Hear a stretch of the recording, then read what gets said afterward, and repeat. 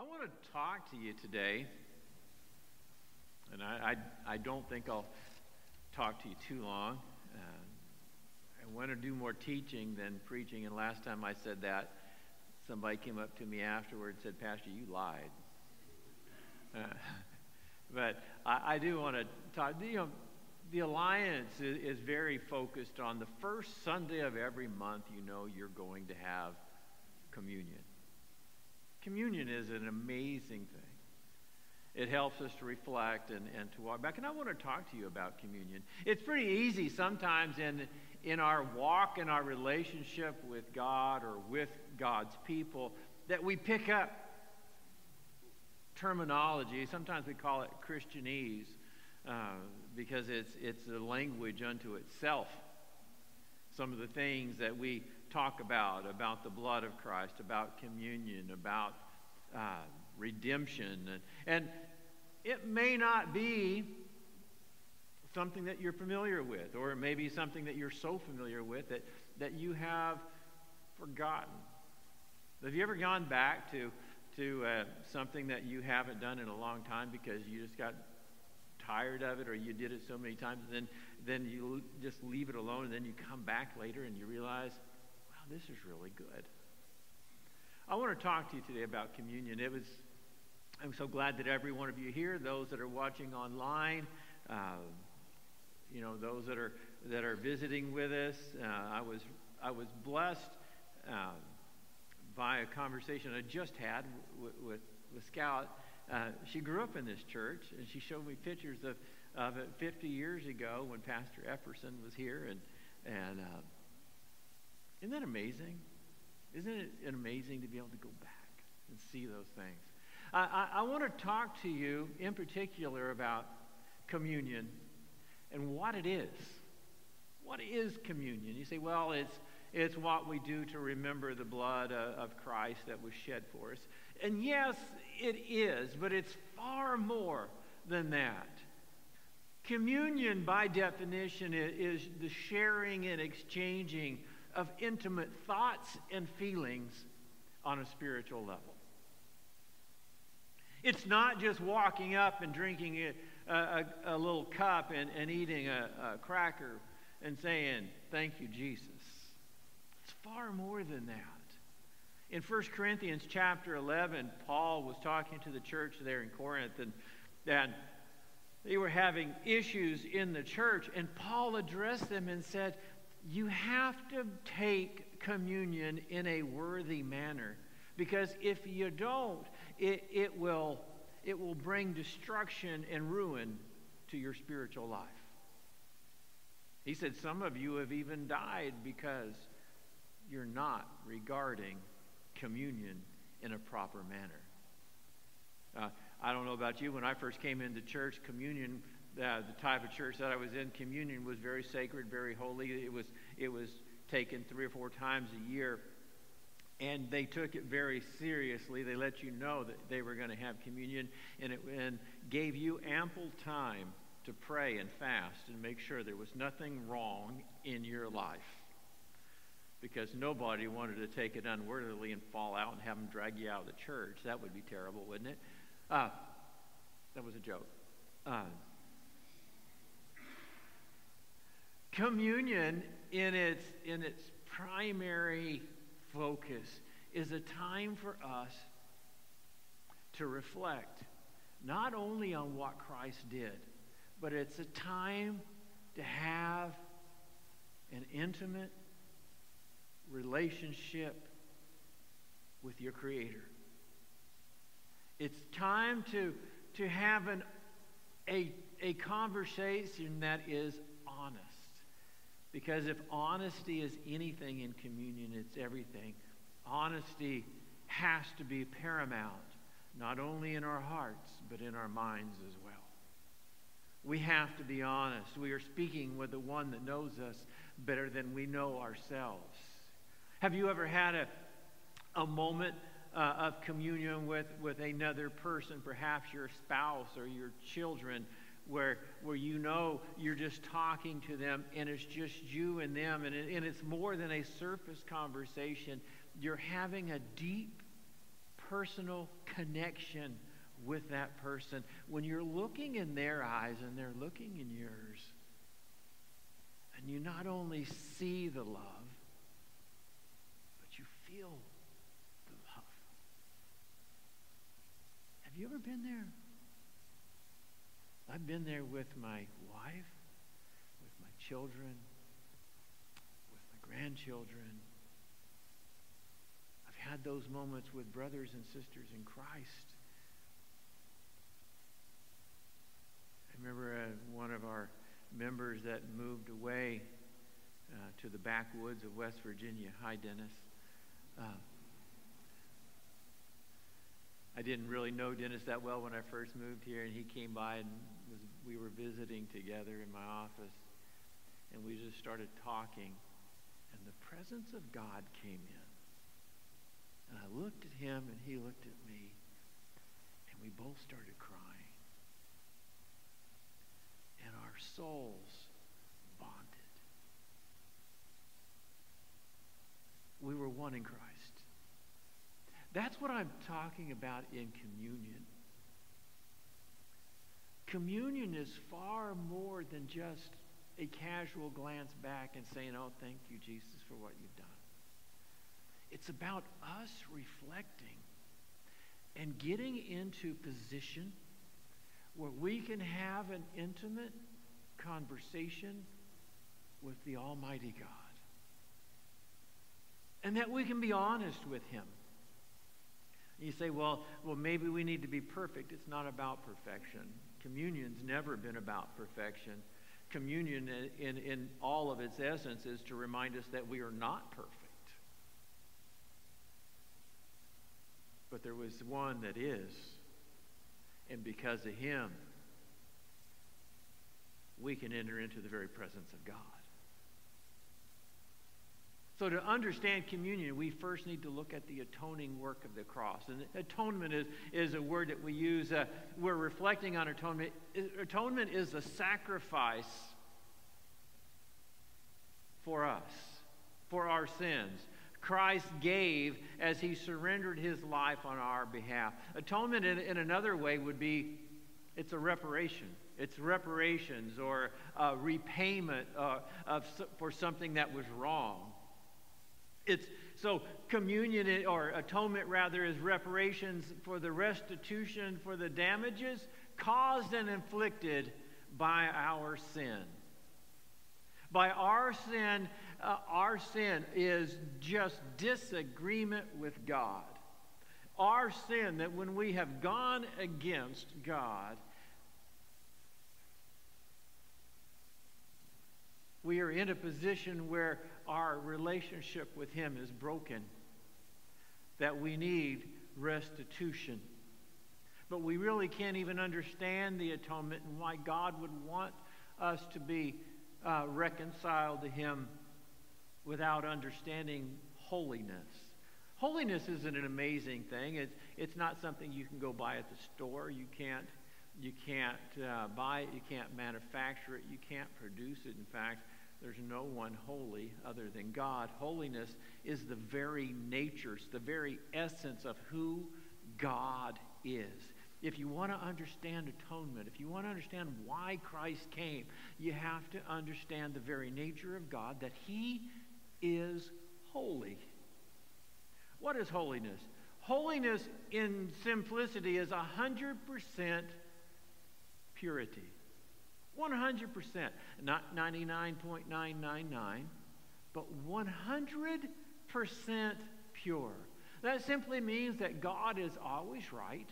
He's always just. He always has the right motive. He always says the right thing. He always does right because He always is right. He is holy. He is perfection in all things.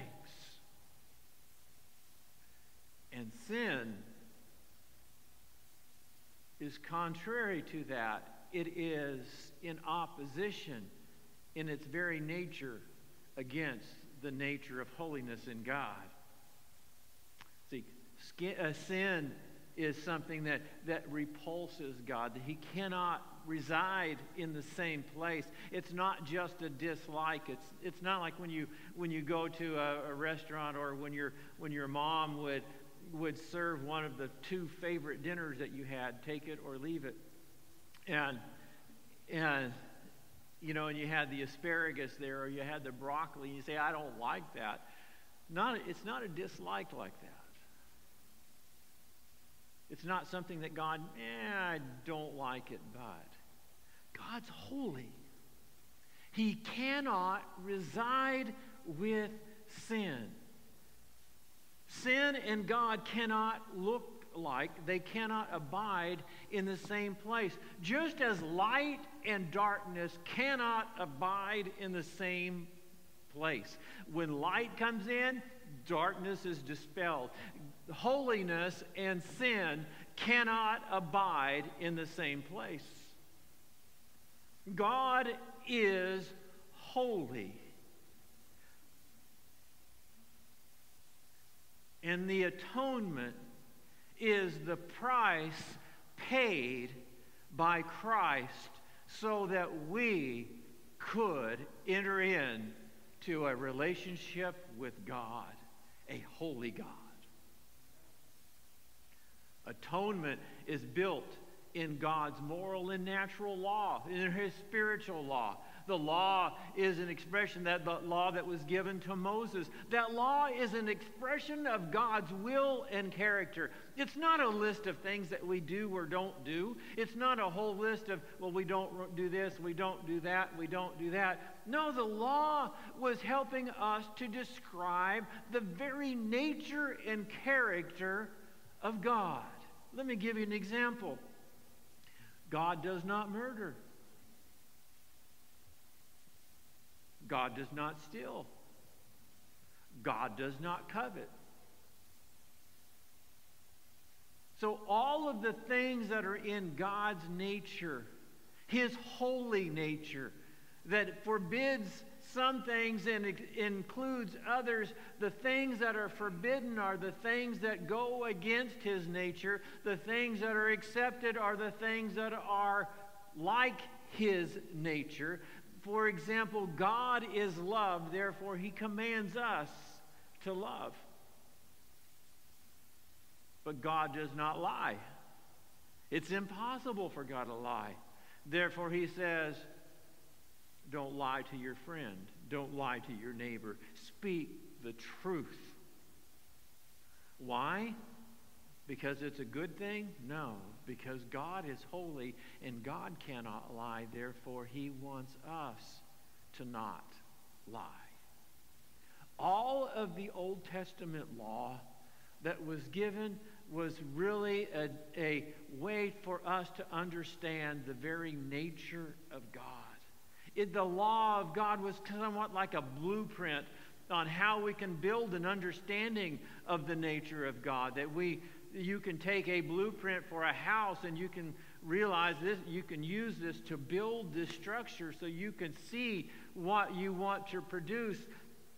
And the law was a blueprint that helps us build and understand a structure of understanding the very nature of God.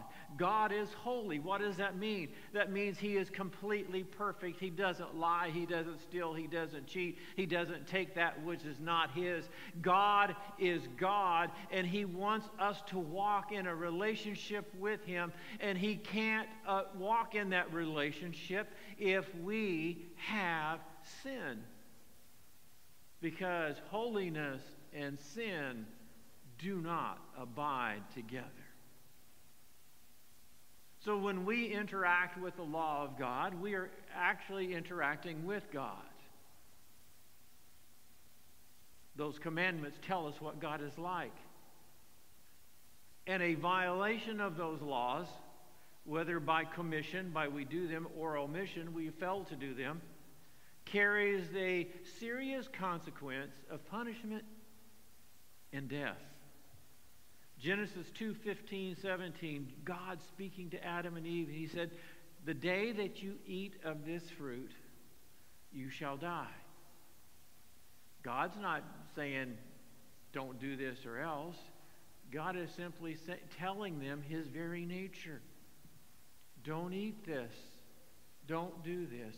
Don't go against my law, or you will die. What kind of death? Well, there was a physical death applied to it, but there was also a spiritual death, a separation.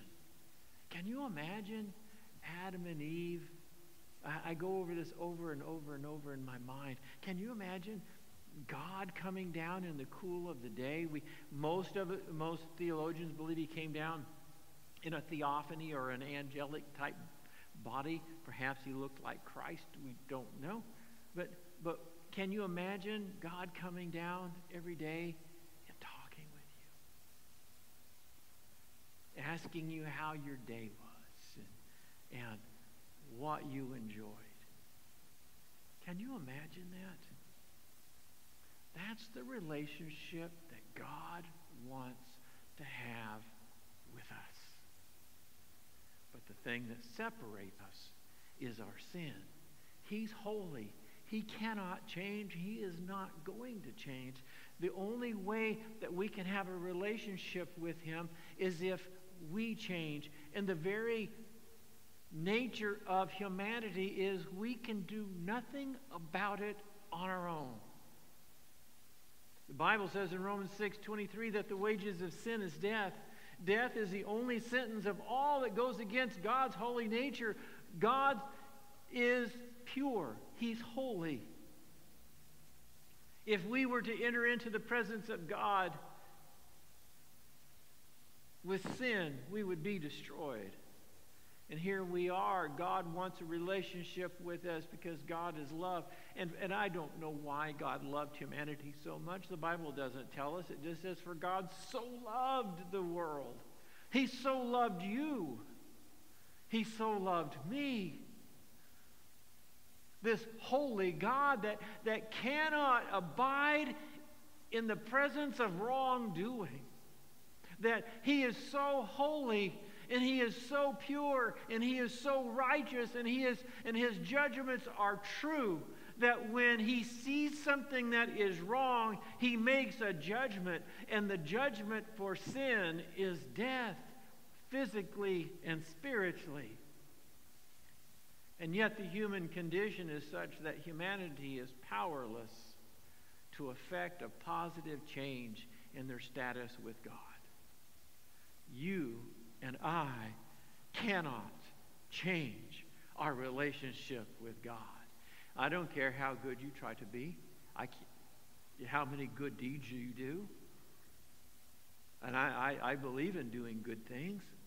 I like to be a good person. I like to try to be a moral person. I like to try to treat my neighbor as I would like to be treated. And yet, that's not good enough.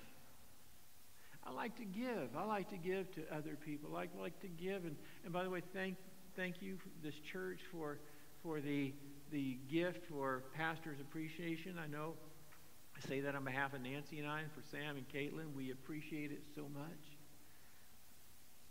But you know, there's no amount of giving in this life that can build a relationship with God. And that's why Christ came. That's why we have the Messiah. Because God, knowing the condition of humanity, knowing that we were unable to save ourselves, Christ came. And you say, well, why Christ? Why did it have to be the Son of God? In the Old Testament laws, when there was a sacrifice, that sacrifice had to be a lamb without blemish, pure. See, the sacrifice for sin had to be pure, 100% pure, no blemish, no mark. That means for a human being to do that, they would never have had to say a wrong word, never had to have a bad thought. They would have to be pure. The Bible says that all have sinned. All have sinned. All have sinned and come short of the glory of God. That's why God had to robe himself in flesh. That very purity, that holiness, robed himself in flesh and walked among us. See, man didn't ascend to God. God descended to humanity. Jesus added humanity to his deity. Philippians 2, Paul writes about this in Philippians chapter 2. He said, being in the very form of God, didn't consider it robbery to be equal with God, but made himself,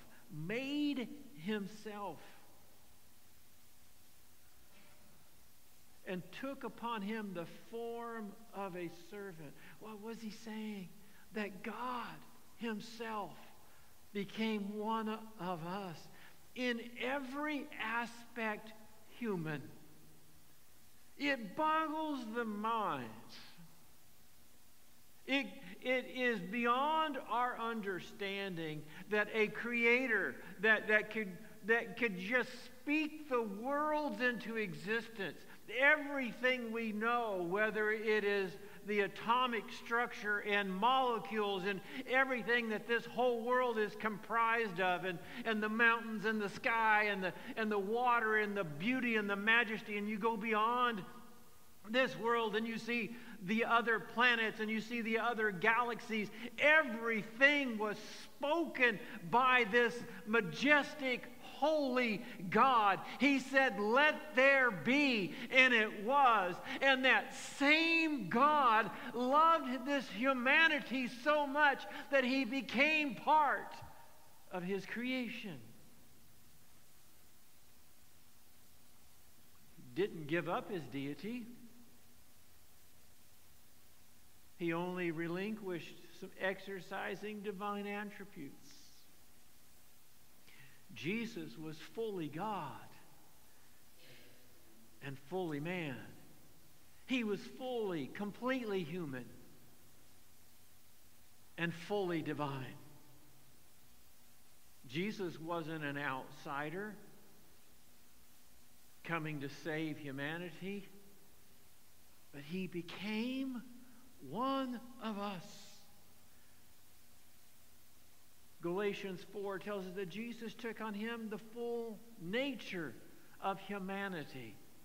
Everything about humanity Jesus took upon himself. He understood what it was like to be hungry. He understood what it was like to be tired. He understood all of the emotional array and spectrum that all humanity embraces and feels and encompasses. He was fully human in everything as we are. Jesus experienced all the psychological understanding, all the psychological bombardment of humanity. And yet Jesus always responded right. In psychology, there is a theory that many psychologists use. It's REBT. It's a rational emotive behavior therapy, and it's really pretty fascinating if you ever have a chance to look at it. But basically, it just says this: for every act in your life, there's going to be a reaction, and that reaction is either going to be rational or irrational. And that irrational or irrational is going to be based upon your beliefs in your life. Jesus had everything happen to him that you and I have. And the Bible says he was tempted in all points as we are, yet, here's the most important part of that verse, yet without sin. You see, Jesus was fully human in the fact that he was tempted in everything else, but his spirit, his divine nature is God. He's holy. He cannot abide sin, and he cannot endure sin. He cannot commit sin. That's why Christ was able to walk this world and this life for 33 and a half years as a lamb without blemish. He is the perfect sacrifice for our sin. In the Old Testament, in the sacrifices, they were all fulfilled with Christ. See, in the Old Testament, the sacrifices of bulls and lambs and goats, they atoned for the sins of the transgression that deserved punishment. They made payment for. It didn't remove it, and it didn't change the sinner that deserved punishment. It just moved that ahead. God looked at that sacrifice, and he didn't lay the verdict on that person. They just moved it ahead. God saw the sacrifice rather than the sin. And what's amazing, and if you look at Leviticus chapter 1, there was always a connection between the sacrifice and the one offering the sacrifice.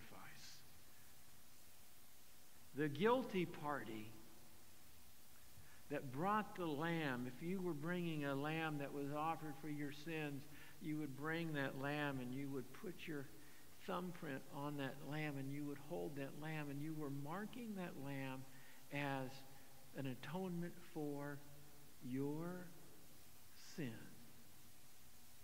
And that lamb had to be perfect. When you think about Jesus coming and he overturned the money changers' tables, he wasn't doing it because he was mad. He was doing it because they had made the offering of sacrifices cheap. Dietrich Bonhoeffer talked about costly grace versus cheap grace. Cheap grace is when we take communion and we say, yeah, thank you, God. Costly grace is when you realize that Jesus is the Lamb, the perfect sacrifice for us. And that when we come to him, we put our sin on him. And he took our sin for us. The difference between Christ and the animal sacrifices of the Old Testament was the blood of lambs and bulls could not remove the sin. They just moved them ahead. But when Jesus was sacrificed, his blood is sufficient.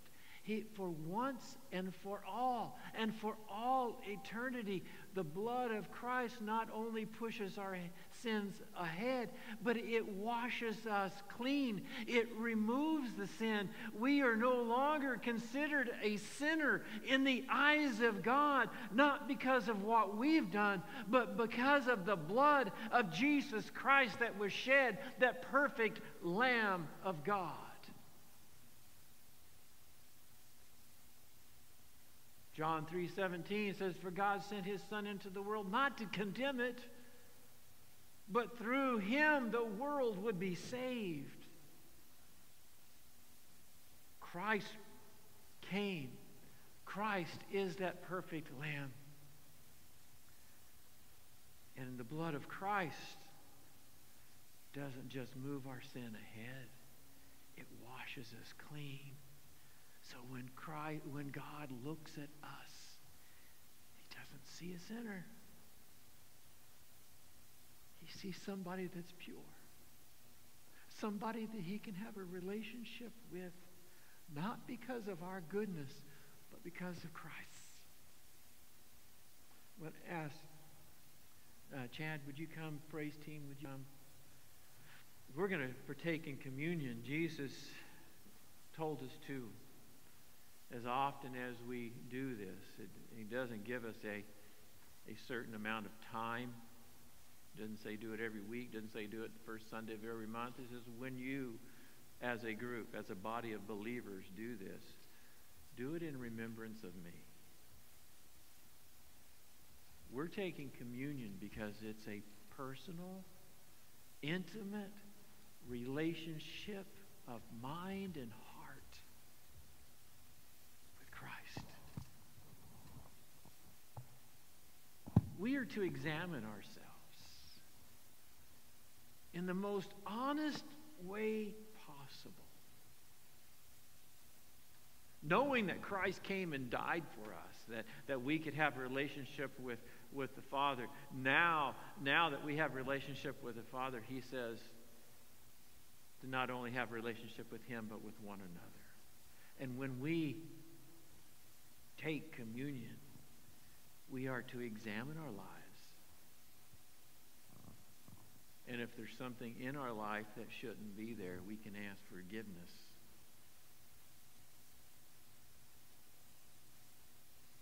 And that's something that's either between you and God or between you and someone else.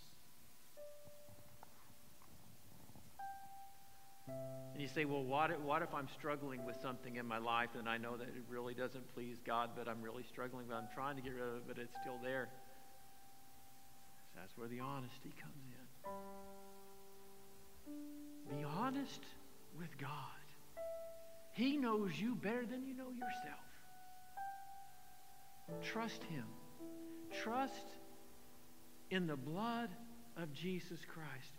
Because the blood of bulls and goats only worked a little while, but the blood of Jesus never loses its power. If it washed you clean yesterday, you'll be clean today, and you'll be clean tomorrow, and you're going to be clean the next day, and the next day, and the next day, because the blood of Jesus does a thorough cleansing of all sin.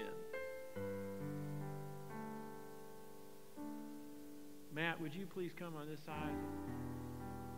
Jose, could I have you come over here, please? What I'd like to do is, in just a moment, we'd like to open up the communion table. And then, if you would please come, take the elements, and then we will take them together today. Normally, we take them as an individual. I would like to take them as a collective today. So, would you please come? The Lord's table.